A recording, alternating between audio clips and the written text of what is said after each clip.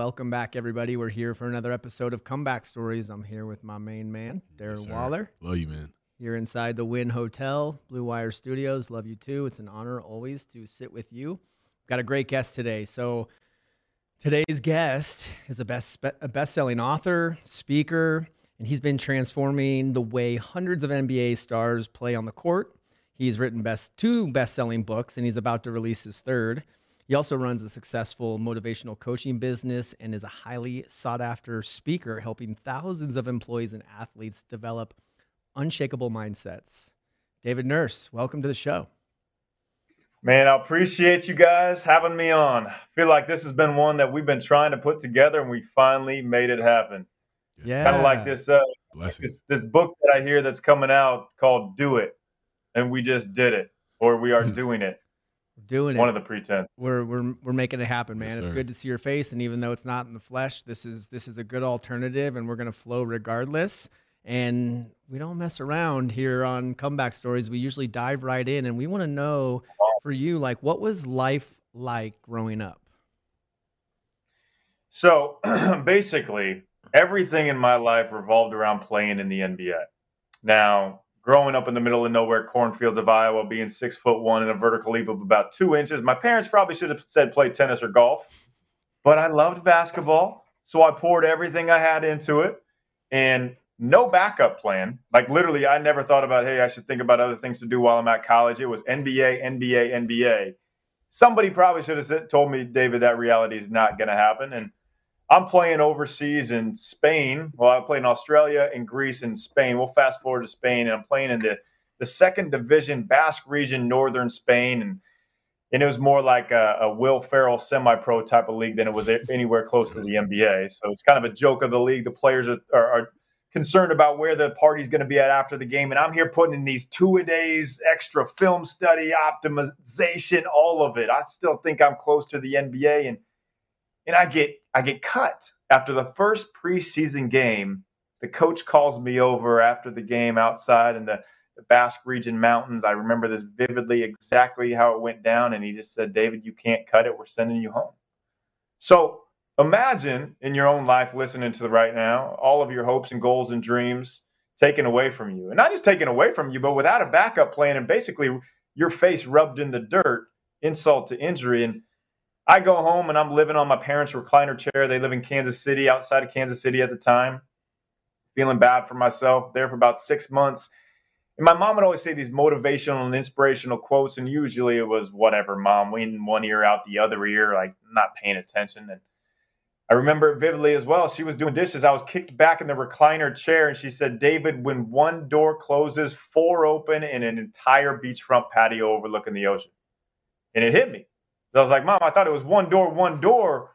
But what she was saying is when a door closes, it's an opportunity for so much more great things to come.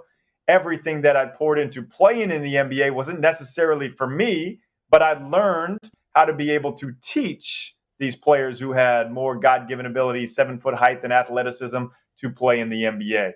So I also realized that 4 doors opening is what is called taking action. You don't wait for another door to open. One door closes. I don't wait for the phone to ring. No one's going to call me up and be like, David, you want an NBA coaching job just because that's what you want? That doesn't happen. You have to pick up the phone and go do it. And I realized this. So I decided right then and there, I was going to coach in the NBA. And we can dive into that, how I went about that. But I had no connections in the NBA. So once again, it's this incompetent confidence of, man, I want to do this, but all right, it's going to be a lot of hard work. It's going to take a lot of time. Can I actually do it? Especially since I just had everything taken away from me in playing in the NBA. I can relate a lot to the not having a plan B. Other than for me, it was baseball. My circumstances were different, where it was an injury. And that's what kind of took the sport away from me of baseball. And for me, that started a very, very dark road, self-destructive road of addiction, because my whole identity was wrapped in this idea of a baseball player, a star athlete, and getting my validation from the performance and the approval and caring what people thought about me. And that's where I would just get my likes back in the day. There weren't likes back then, but That's where I would get my approval.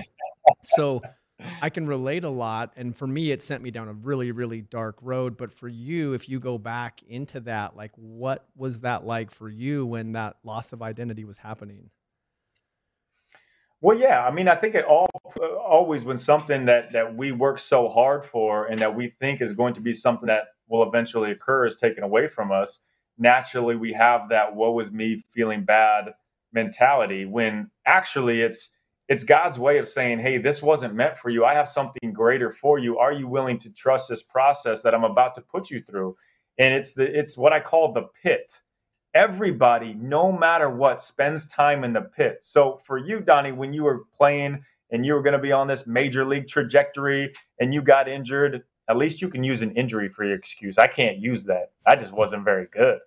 But you fall into this pit. So you go around, all right, you're on top of the world, and then you fall into this pit. And the difference in people that come out of that or people that are successful are the ones who are willing to dance in the fire.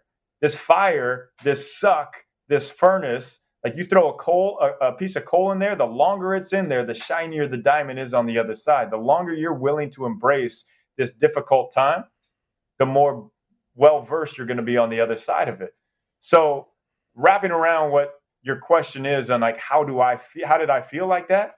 Sure. I felt beaten down, but then I realized like that moment when my mom said there's 4 doors waiting to be opened. There's something better out there. Everything wasn't for loss, just like everything that you've done in your baseball career, you're still using today. It wasn't like, okay, it's cut off and now it's all gone. It's not. It's never like that. But we always think that. And I think life is like literally like a long hallway with different doors on the sides of it. You open the door, you go in there, you spend time in there, you learn something in there. Now you go back down the hallway, you open the door on the other side. You learn, you grow. You constantly are moving forward, learning and growing and transforming. And it's just, I mean, I think that's the beauty in life. There's no end spot to it. And it's all what happens to you is your deciding factor of how you want to view that. Do you want to view that in well, it's over, I got injured, or shoot, I got cut, I got fired. Woe is me. Now I'm going to feel bad for myself. That's the blamer mentality. And a lot of people hold themselves back from taking action on what they're truly destined for because someone they can put blame on or someone burnt them in the past. And it's what I call an action archetype. There's different action archetypes. That's the blamer and the burnt. And it's kind of the one we're referring to right here. I mean, we talk about diving right in on the show. We cannonballing in on this one, bro. Like, I love it. You know what I'm saying? Talking about the pit, like that shit got me fired up right now because I feel like, my pit, drug addiction, alcohol addiction, you know what I'm saying? Like that has essentially gave me my purpose, you know what I'm saying? And I see you, I see the books behind you on the wall. It's like pivot and go. Like you wouldn't have wrote that book if you didn't have to pivot. You talk about the breakthrough, like you wouldn't have written that book if you didn't have to break through something yourself. So it's like that pit, like that we don't necessarily want to spend time in. That's yucky, that's nasty, that's painful. Like we have to be in that because our purpose are the way that we can impact the world and give somebody something and make their life better is from us being in that pit and taking information from that pit and learning from that pit. So if we don't develop that perspective to learn from it, embrace it. Like I'm not sitting here if I wasn't a drug addict. I'm not sitting here if I wasn't popping Percocets like they were fucking sweet tarts. You know what I'm saying? Like that's just. But nobody wants to hear those things. But that's why 3 of us are here to slap you right in the face right out the gate and let you know like this is what it's got to be like. But that's so powerful because think about the people that are going through the same thing that you went through or any type of drug addiction. You have more power to speak to them on the ability to overcome it and use it for your good and the good for others than anybody else does. So that thing happening to you was actually a gift in disguise that you're going to be able to help many people afterwards. If you don't go through that, your voice doesn't hit as strong and people might not listen to you in that terms.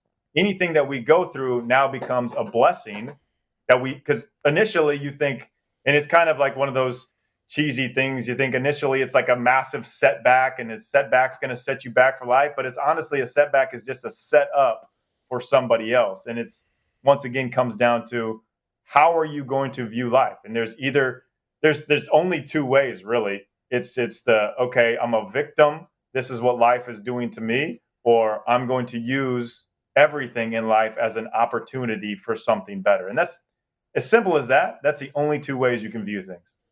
It has me thinking of the song that you wrote and produced for the podcast, the Comeback Stories theme song, which says "Came back from the pit." Yeah, it was the first line. It was the first line of the song, bro. That's why. That's why I'm over here. You know what I'm saying? I'm about to start sweating and whatnot. So I see. I didn't even know that. Yes, how about that for God put it in there? Yeah, came back from the pit. Hey, you probably don't want me to rap it, so I'll just leave that to you. Well, I'll send you that song afterwards. Darren just released another album last week, and man, this dude is just straight different and talented. And you know, you have a lot of athletes that are trying to be rappers and artists, and he's truly talented. From a place of love and a place of joy, and you know what I'm saying, like if I had nothing, if I couldn't get a penny, if I couldn't get a stream, I would make music in my room by myself, and that's just what it is. So, and I feel like music is meant to be shared, so I just put it out to the world. Yeah, you know how powerful that is and beautiful that is. You know, the most influential media stream, bar none, it's music. There is nothing more influential than through music. TV's good, TV's powerful, but TV's for a hit.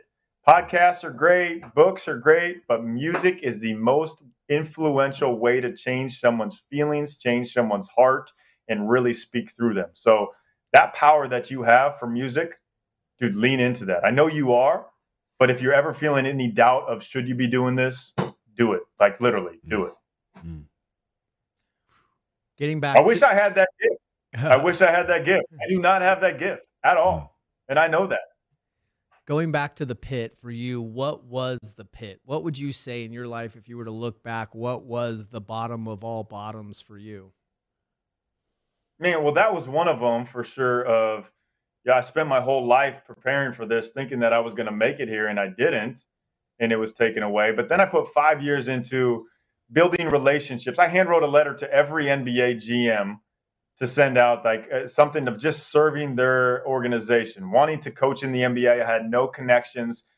Nobody got back to me, but a month and a half later, I got a call from the GM of the Los Angeles Clippers at the time, Gary Sachs. And we had just a quick conversation. He said at the end of it, if you're ever out in LA, look me up, we'll grab coffee. Basically, good luck with the rest of your life, kid. But I took that as an opportunity. He opened that door. So I booked a ticket, spent all my money, stole some of my parents' money to be out in LA to meet with Gary that following week, acting like I had a basketball camp so I didn't look desperate. And we hit it off. Every connection stemmed from Gary Sachs in the NBA that I have today, that ended up coaching with the Nets, everyone from that taking a chance. So I'm setting up the story to the biggest pit to answer your question. To get there, now I realize like the NBA wasn't just going to say, hey, David, like, cool, you know, Gary Sachs will give you a job. No, I had to make myself the expert in something so they would want me. And all I could do was shoot. Could I no vertical, then like playing defense, just shoot. So I custom made these basketballs to do shooting camps, had them made from China, terrible leather, sent to the Oakland seaport. I get in my car, Nissan Maxima, small car, drive 29 hours from Kansas City to Oakland, or with these long haul truckers packing all their stuff. I'm packing my little car with basketballs. I spend the next 5 years doing basketball camps all over the country, sleeping on friends' couches who didn't even know I was their friend, sleeping in well-lit Walmart parking lots in many different cities. I wake up 5 years later, we're fast forwarding 5 years later, Melbourne, Australia. I have an email that says Brooklyn Nets shooting coach. I thought it was a joke, spam, didn't know anybody at Brooklyn. Clicked on it.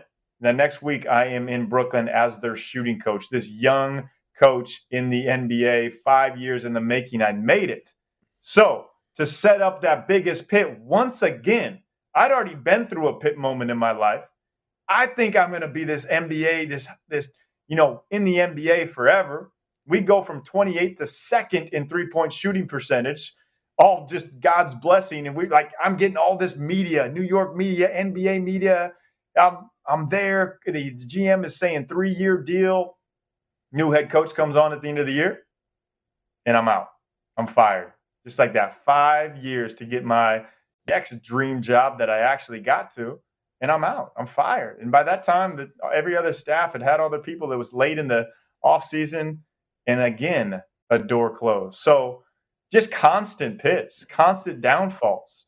And what I've come to realize through going through many of these and other smaller, challenging times in my life, that losing people in my life or relationships of people that I thought of the world of, and now is just completely, family type stuff that just gets strained, like those type. Like I understand that everything has its purpose, it has its season, and it has its reason for it. That no matter what the pit that I'm in, there is going to be another side to it.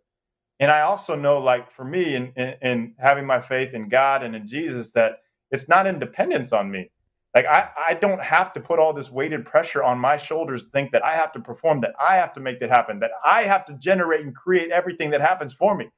I'd be the biggest liar if I thought that, because there's so many things, so many great blessings that come to me. And I'm just like, where in the heck did that come from? But I know where it came from. And that gives me this ability to go through life with a rhythm, with a pace, okay, if I'm in the pit, cool. I'm going to dance in the fire, because I'm going to just grow from this. I'm going to improve from this, and I'm going to come out of it better.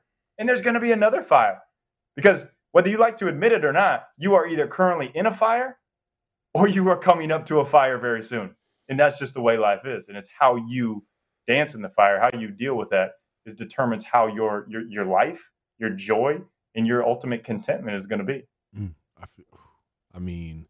From that right there, when you talk about, I've heard that said in a different way, like you're either just exiting a storm, or a storm is on its way, essentially.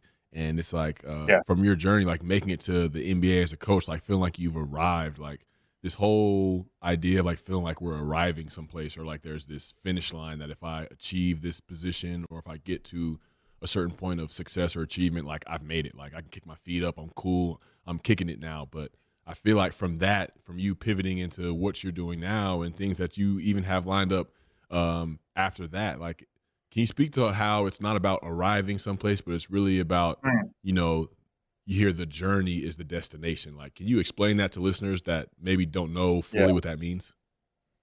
Yeah, that's so good, Darren. And it's so true. You look at Olympic gold medalists, and if you ask them if they're filled for life from winning the highest accolade an athlete can win, their answer is going to be no. I had a friend who sold his company for $200 million. He spent some time flying around to Italy on his plane, got bored. Like, now he's starting another company. There is never any end point, and that's the beauty of it. I don't say that in a way to stress people out, but the fun of life is the exhilarating journey, the exhilarating challenge, and being able to actually do it for an impact on somebody. And I tell people, like, when you know you're in your sweet spot, and I know I'm in my sweet spot, speaking and writing books and showing people different tools to be able to use to unlock what's inside of them. I know I'm in my sweet spot because I am super passionate about it. I wake up in the morning excited for the day to come, and I know it has purpose. And I know when you have passion and purpose, you are on a mission. Not everybody's at that spot, and that's totally okay if you're listening to that and you feel like, you know what, I don't feel like I have purpose. Well, maybe you actually do. Maybe working a job that is a 9 to 5, or working the late night hours, maybe that's actually to show your kid what hard work is all about and how you can actually, implement those types of just morals and characteristics into your child. Maybe that's the purpose. Maybe you're still finding your passion. So, yeah, to your point, the journey is the joy. It's like, I have a stat that cruise ships, when you go on a cruise, most people think, okay, well, where did you go? You went to the Bahamas, you went to Alaska. That's the destination. But in surveying people that have gone on this cruise, 92%, some cruise lines, I'll have to find the exact the cruise that it was, but cruise line, 92% of people enjoyed the cruise journey over just getting to the destination. So what's that tell you? That destination will never fill you. It's cool to have something on the map like a goal, but goals are just mile markers for a much bigger purpose. And if you stop at that goal, then you're done. Then you stop learning, you stop growing. And ultimately, that's like when people say, well, I'm retired. All right, you just took 10 years off your life because you retired, because you have no more purpose of what you're doing. And I'll give you one more thing in here to show, like, okay, because people are thinking like, oh, okay, then I have to do so much. I have to make sure I have so much impact. I have to reach this many people. But wait, oh, this guy's reaching millions of people. I'll never be as good as them. So why do I even try? You know what? I challenge you listening to this to name somebody that lived 100 years ago that's not a president. Name somebody that lived 100 years ago that's not a president. You're struggling to do so. Because 100 years from now, when you're dead, nobody's going to remember you. And that's totally okay. It's a freedom that what you're doing here, you don't have to think that it has to be in every single history book. It doesn't have to reach 8 zillion people. You don't have to be George Washington, Martin Luther King. You can just be right where you're at, having the impact that you're having with purpose and passion, understanding there is no end result that's going to fulfill you. It's the joy in the daily journey that you're on. Yeah. Yeah. David, I know you work with a lot of high performers and you have your coaching, and I'm curious because I talk a lot about this in coaching with goal setting, and the most important part of goal setting is that last step, which is actually detaching from the outcome, because we actually don't have control over the outcome. So I'd love to just hear your take on that and maybe how you express that to your athletes and to your coaching clients, and the importance of letting go of the outcome. Dude, that's such a good question, Donnie. Thanks for asking that one. So I'll give you a story here. So I work with a player since his sophomore year of college, Norm Powell. He plays for the Los Angeles Clippers now. So at the time when he was playing for the Raptors, he was going in and out of the lineup, and this was 4 years ago. 4 years ago. He was going in and out of the lineup, and he was coming up on a contract year. So he's like, maybe he's not even in the league next year, and he wasn't really performing. But sometimes he'd have really good games, and he'd be the best person to be around. Awesome when his results were really good. But when he didn't, then you really wouldn't want to be around him, because he based his joy, he based his confidence, he based everything on results, the results being points per game. So we just decided, you know what? We got to change things up. We got to scrap this because it's not working. So we figured out what Norm's strengths were. Like, who was he? What was his, what I call, system? So what you have your God-given abilities is your system. And Norm's best 2 shots, his system, was catch and shoot 3 and getting to the rim downhill in transition. That's it. Those were his 2 best shots, his system. So now we had to figure out, okay, how do you get to those shots the most? We are no longer going to track points per game, shooting percentage. All we were going to track is how many opportunities in your great zone, your strengths, do you get to. So system plus process. Process are your daily habits. This was Norm's working on his catch and shoot. This was watching film to see how he could get a half a step quicker to these spots. This was studying defenders he'd play that night to understand how they're going to play him, to see how he can cut the angles to get to the rim. Those were the only 2 things he was concerned about. That was his habits. His system plus process, the habits, equal results. If you focus on results, they will never come. They will rise, they will fall, you will be miserable. But if you focus on your system and your process, the results will come. So he went a span of 30 games only shooting those 2 shots. And when the world shut down in 2020, Norm Powell, he was coming off the bench, in and out of lineup. I'll just preface this, that the Western Conference Player of the Week that week was LeBron James, who we've all heard of. The Eastern Conference Player of the Week was Norm Powell. And Norm goes on to get a $92 million deal that following year with the Portland Trail Blazers. Now he's probably going to win the 6th Man of the Year. Clippers, a star-studded team. He's having a phenomenal career. And we still do the same stuff. Literally talked to him a couple hours before this podcast, going into his game tonight and just reminding him the shots that he's looking for. Because last game, didn't get as many minutes, but he's not going to get thrown off. Didn't get as many points. Not going to get thrown off. He hit all his great spots, and we're going to stick to that system. We're going to stick to that process. So, yeah, understanding what your strengths are, and then your daily habits and pouring into those strengths to continue to make those strengths great is what's going to equal the results. That's brilliant, because that's literally the way, without even really knowing I was approaching it that way. So 2019, 2020 was like the resurrection of my career coming out of a year-long suspension. Played 6 games in 2018, but 2019 was my first year starting. And going into that year, I was like, I'm a first-time starter. Like my Madden rating was 67. I had to have been the lowest overall rated player going into a season to be considered a starter. So I wasn't like, how do I get my rating to 90-something, or I need 100 catches and this many yards. Like I'm like, how do I keep my pad level consistently down in my route running every single play? How do I make sure I'm, releasing with power and with speed? How do I make sure like every single catch I'm making, I'm seeing the ball eyes to the tuck is what my coach Frank used to say. Like all these little fundamentals, and it's like that turns into running one route at practice really well and coming back to the line and running that route again. And then it's like one route on top of one route on top of one route turns into one practice, turns into 1 week of practice, turns into one game. And you're so focused in the process that, I look up at the end of the year, both those seasons, and it's back-to-back 1,100-yard seasons. But this is from somebody that before that had never had more than 100 yards in a season. So it's like that's really like I hear and feel that process in my bones because I know that was me. I didn't have the ability to just be like, I'm popping in, I'm getting 1,000 yards. Like I didn't have more than 100 in a season before that. So, like that's amazing, man. That is it to a T, exactly. So, what was your Madden rating after those 2 years? I think it was 93, 92, something like that. Well, there you go. 25-point jump. We'll take it.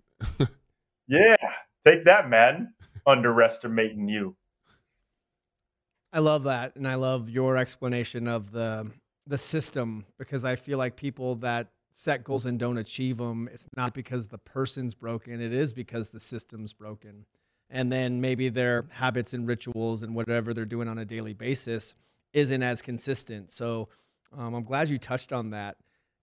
I'd love to get your take also on the whole idea of you work a lot in the mental mindset, mental health, mental strength area. Our podcast is called Comeback Stories. We often talk about the story that we tell ourselves. The only story that matters is the one we tell ourselves. What's the importance of that? What have you seen? What are your thoughts about specifically the story that we tell ourselves? Man, your questions, guys. Come on. These are phenomenal questions. All right, I'm getting excited over here because I got a lot for you on this. All right. So, you are I told you you're either one way that you view life. You either view it as it's happening to you, as woe is you, or that you look at it as an opportunity. The same thing with the story that you tell yourself. All right. So you're either there's 2 ends of the spectrum now. And every day when you wake up, it's either, let's say 0 is over here on my left. This is ego. This is all for yourself. This side of the spectrum on the right side is full alignment with God, meaning who you were made to be, who you were created to be. It's a constant battle daily when you wake up, as gravity, society, life is trying to drag you down to ego, when in actual your joy and your contentment lies over here with your true potential and your full alignment with God. So I tell you this and setting it up as every story that somebody else is going to say about you is going to bring you back to this side. Oh, it's got to be about you. Oh, I did it my way. Oh, this. You're dragging it back down to ego. And everything that somebody says about you, if you allow that to have an effect on you, now you are actually becoming what other people, the stories that they tell you. Once again, our natural inclination in our brain is to actually default to the negative. And there's literally science studies in the brain. I put this in my next book that our brain is defaulted to go into doubt mode, to go into negativity. 50,000 self-talk thoughts daily. On average, 40,000 of those, 80%, are negative. So you're already trying to combat that when you wake up. Here's the cool thing, all right?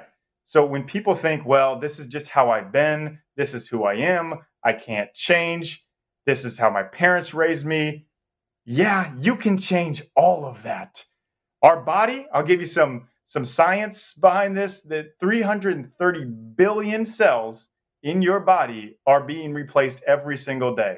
Literally. That's 1% of your entire being. So over the course of 100 days, every single one of your cells in your body is brand new. You are a brand new person than you were 100 days ago. So you're saying you can't change from something you did a year ago? No. That's in your past.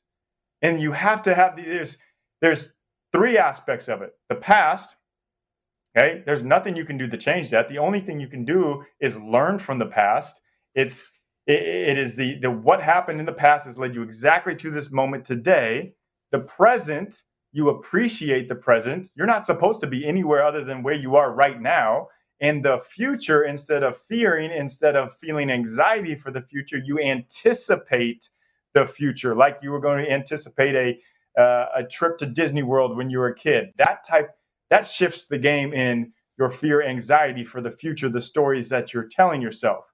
Bring it back to the science too. Throw some more at you. You are shedding your former self, your negativity, 7,000 skin cells every minute. 7,000 every minute. So your body is constantly changing. It's constantly evolving. Now, the question is, who are you going to believe? The person you talk to the most, or somebody who probably doesn't even know you? Now, most of us will think it's that person that we don't even know. Somebody says something about you, says something negative about you, 86,400 seconds in a day. You know how many long people actually think about you after they said something about you? About 10 seconds. And then they're thinking about themselves or thinking about what they're having for dinner that night. You spend the next 86,390 seconds thinking about what they said. And that becomes who you tell yourself you are. So you get the opportunity literally to create your own story. Whatever happened in your past is going to set you up for who you are going to be. Like we talked about the pit, how do you use that? And ways to do that, literally, every morning when you wake up, write down. Or I have a magnet. I've created these magnets that says, I vote for me. And then you put a picture in it. And that's the picture of your future self. Because also, if you can't see where you want to go, if you don't at least have a vision, and I'm not saying it's going to be exactly that, it'll probably evolve on the way there. But if you don't have something you're shooting for, a vision, then where are you going? Like for me, I have New York Times #1 bestseller on that I vote for myself because that's what I'm shooting for. I don't know when it's going to happen. I would love for it to happen with this book coming out, but maybe it doesn't. Who knows? It might not happen for another 40 books, but I'm just going to keep going and going because I love the process. It's the journey. It's not going to happen on my time. It's going to happen on a much better time, God's time. So I know this story that I'm creating is going to happen and probably, if I'm taking daily steps forward, going to happen in a much better way than I can even imagine myself. So I'm not saying, hey, negative thoughts, negative things are not going to happen. And I'm not saying you suppress these and act like they're not there. Sure, embrace them, see them, say hello to them like they're there, but don't let them control your life. You can pivot those negative thoughts that happen and now start putting in these positive. That's why people say gratitude. Just the act of writing gratitude increases your IQ. It increases your happiness, like so many different joyful ratings. Just writing down little small things that you're thankful for. I do it every morning. Sometimes it's as small as the cup of coffee I'm drinking, or me and my wife watched a great show the night before. It's small things like that. So it's these processes, back to the system, process equal in results. And I know I went about 8 zillion different directions there. So hopefully something stuck with you and that you can take away for those listening out there.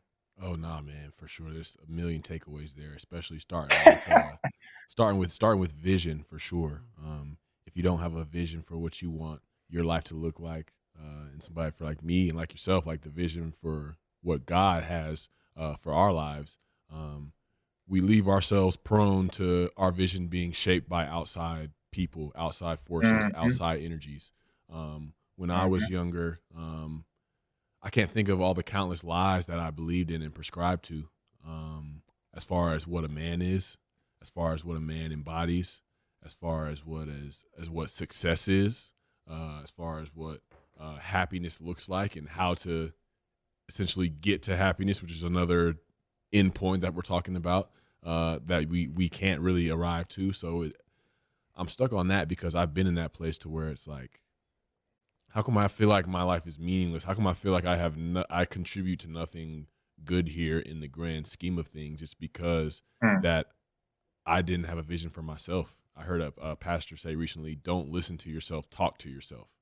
And I'm like, Yeah. that's crazy, because it's like, I mean, you talk about them, 40,000 of them, 50 of those 50,000 thoughts are negative. I'm probably like mid 40s. If I don't combat them, if I don't replace them with the narrative that I really want to see win out, because I'm already at a disadvantage mathematically. Like the numbers tell us so. Just as far as a vision, and you got to be able to give yourself time to allow it to develop, and not have it That's so necessarily be good. in place and be rooted in you right away. Like for the first 25 years of my life, I thought about, nothing was vision related. So the fact that I'm 30 now and I feel like I'm on that journey now, I can't be pissed off or entitled to feel like my shit should all be in line now when 25 is a lot greater than 5. You know what I'm saying? So just that takeaway as far as vision is mind Well, blowing to Darren, me and just life changing. yeah, that's so powerful what you just said too. Like you have to be willing to allow it to take time. Think about this. In the Bible, any of the great people did anything happen quickly for them? There's often, you read it, 40 years of times in the desert or just complete struggle and Job getting everything taken away from him. So everybody went through struggle and everybody went through a long time of testing and patience. Look at it in people in recent history. Does anybody that just rises to fame with actually validated purpose behind it? I'm not saying Insta fame or the Kim Kardashian. Like, I'm not saying that. But George Washington, Martin Luther King, look at any type of leader, Elon Musk. That didn't just happen overnight. It's a long time of doing the work when you are being tested, when the lights aren't on, when stuff isn't working out, when nobody's patting you on the back. Are you willing to put those years in? And I know you are. So like you at 40, dude, you're going to look back and you're going to be like, whoa, who was I at 30? I can't even believe that. Because you've grown so much, because you have a vision. You're taking steps forward. The worst action that you can take is inaction and just stay right where you're at, because you do not learn anything if you're just trying to stay put right in your place right now. Keep moving forward. What do you feel like stops people from taking action? Well, at the core, it's fear. And there's fear in a lot of different reasons. So fear of other people's opinions. I'm not going to take action because I'm worried what someone's going to say about me.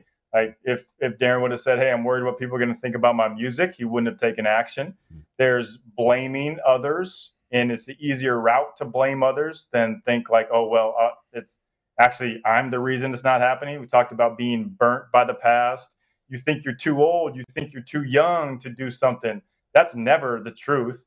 I mean, your brain, it develops and it matures at a certain spot, but it never stops learning and growing. There's a difference between maturing and growing. I mean, there's a 85-year-old named Nola Oakes. She graduated from college. She got her degree. She learned a language. Like, it's crazy what your brain can actually do because of the neuroplasticity that your brain has. So there's the 9 reasons that I have done the studies and the research behind to find the main reasons, but it all is rooted in fear.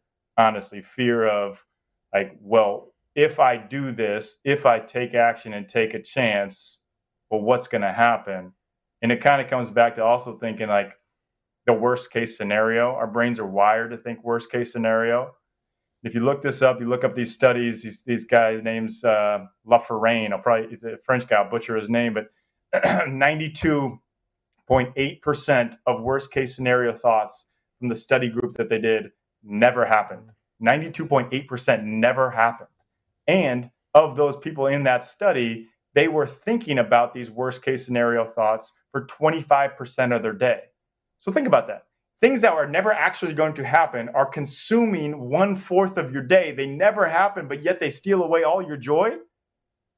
It's crazy. But so many of us live in that because we have this fear of, well, if I take action, what's going to happen? It's uncertainty. That's what people fear, uncertainty. So it kind of comes back to, once again, the stories that we tell ourselves. And Totally. I never realized when Darren and I named our podcast Comeback Stories about how many different meanings it would take on and the importance of this. And I just feel like we as human beings are very inaccurate and somewhat terrible narrators of the story, very unreliable on how we're narrating what's happening in front of us. And that's why I think I love talking mental health, mental strength. And I know you dive a lot into that. And it's the importance of it so that we can recognize those negative thoughts, because it is all about awareness. And so if 90% of those thoughts that we're having are negative thoughts, or 80% and 92% of the things we worry about never even happen, then the only thing that can really be a pattern interrupt is awareness. And then there's awareness, right? And then there's action, like you're saying, do it. But I'm just curious for you, from a mental health, mindset, mental strength perspective, what do you see specifically with your athletes, like the power of visualization and maybe some techniques or some little tools that you could share, and how that's benefited some of the athletes and humans you've worked with? Totally. And I think that all comes to the story that you're telling yourself too, and the vision that Darren was talking about. So I worked a lot with visualization, and primarily in two different avenues. The first one being the personal highlight reel, because we've all had that moment where we're in the zone. And that's another study that I'm working on now, how to figure out the actual formula to get into flow state and to get into what I call focus. So that'll be coming in a couple of years that we're working on. But for right now, it's the recalling that time when you were in the zone. Darren recalling a time when he had the most catches in a game, that time when just nobody could stop him. That's the feeling, not just visually seeing it, but also feeling. What were you feeling? Seeing the surroundings, your teammates giving you high fives, maybe getting the game ball in the locker room afterwards, recreating that moment already puts into Darren this dopamine rush, this energy, this positivity, so that when he steps out on the floor, he's going to feel like he is that person. So thinking about that, even if you're not an athlete, like did you kill a business presentation, a sales call, make an amazing dinner for your family if you're a stay-at-home mom. There's all different ways of that zone moment, but you recreate it.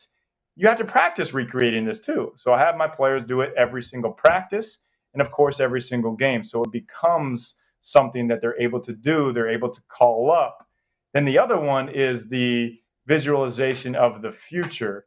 And Kobe and MJ's mindset coach taught me this, George Mumford, where they would see the game happen and unfold how they wanted to see it. So you're picking exactly what you want to have happen, watching yourself go through every move, the spin away, fall away jumpers, the step backs, the dunks, whatever it is. You see it how you visualize it.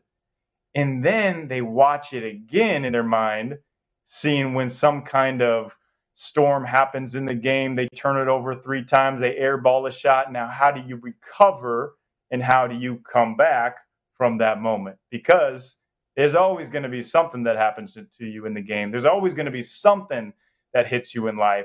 It's how you react to that. And if you're already proactively seeing how you're going to react in the moment, now you're able to overcome it instead of letting that thing hit you in the face and knock you down and stop you. So those are the two ways that I use visualization with athletes.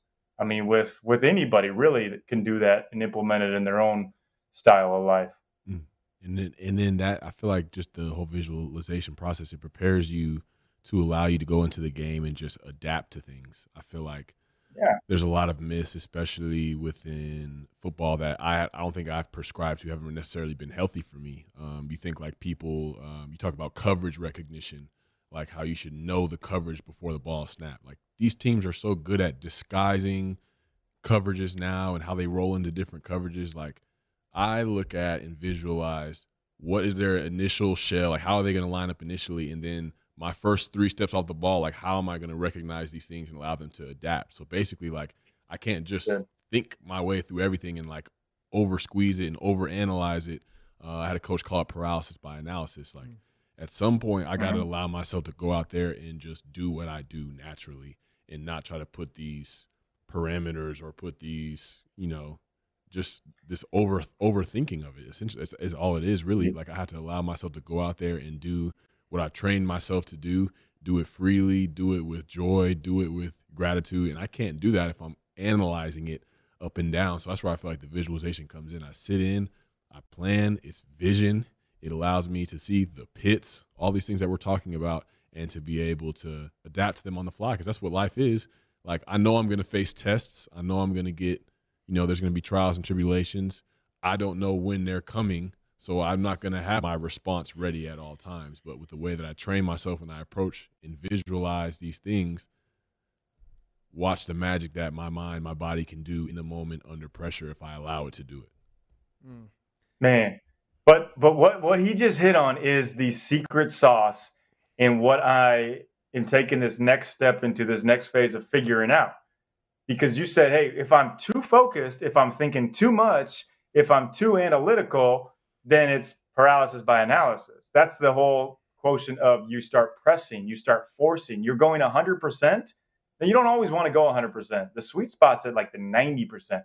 Now you are allowing your natural God-given abilities, your talent, your flow to be able to take over. But if you're too much and only just allowing your natural talent and ability, then you're just going out there and playing, which can be good, but you're never going to get to that next level. So it's how do you seamlessly in step add together the type of focus, the visualization, the studies that you've done, the few things you're mainly focusing on during that play, and add it in with the flow and make those things mesh together. That's where you get in the sweet spot, just like you're talking about right there. And it doesn't always happen. You're giving yourself the best opportunity that it can happen. I want to figure out how you can actually call it up like that and have a formula for it. There's so much there. On my understanding, working with athletes and also using visualization, or some might call it a mental rehearsal, that some might even say that's a little different than a visualization. But the bottom line is your brain doesn't know the difference whether you're actually on the court, on the field, or if you're visualizing it. So once you've been in the practice and you can, smell the grass and smell the aroma and hear the sound of the crowd, when you step on the field, it's as if you've already been there. And I think the big shift in the importance of the mental strength training, mindfulness, meditation is that we shift from thinking to feeling, and from like doing, like 100% got to do, to actually just being in the flow. And when you're able to feel a coverage instead of overthink it, you're actually in your body, or your mind and body are in the same place where you're not in your head. And, I've heard, I think it's Tony Robbins say, if you're in your head, you're dead. And I can't imagine at the fast pace of the NBA or the NFL, like what happens and how we get just kind of hijacked by our thinking when we're overthinking things at such a fast pace and a very violent game of football with like how fast people are moving and how hard people are getting hit. Getting smoked. Facts. Which is another reason why it's important, especially in the NFL, is to take care of your mind because of all the trauma and the concussions and everything that's happening. And even in meditation, just being more kind to ourselves and learning to love ourselves and letting go of some of those negative thoughts. So at some point, we have to buy into the fact that this stuff works. And when we do, our mind becomes our best friend instead of our worst enemy, even though we have the outside world and algorithms and every marketing, every company sending marketing to tell us that we're not enough until we have this. So we got to protect our peace. So I love this conversation. I feel like we could go all day on this. But David, I wanted to ask you, like, for maybe that person that isn't on the court, isn't on the field, maybe they're at home, they're struggling, they're stuck. They know that they're stuck, but they just don't know what to do about it. What would you say to them, or what would be a good first step? If you're stuck, what would be a good first step? To just get unstuck, or to get towards your goal to get on the court? No, yeah, I'd say like unstuck. If you're maybe just struggling with some mental health, you're beating yourself up, you're in a dead end job, don't have a job, but just really down in the dumps right now. That's good. So I would first say it's not that serious. Seriously, it's not that serious. Learn to be able to laugh at yourself in the situation that you're in. It's not that serious.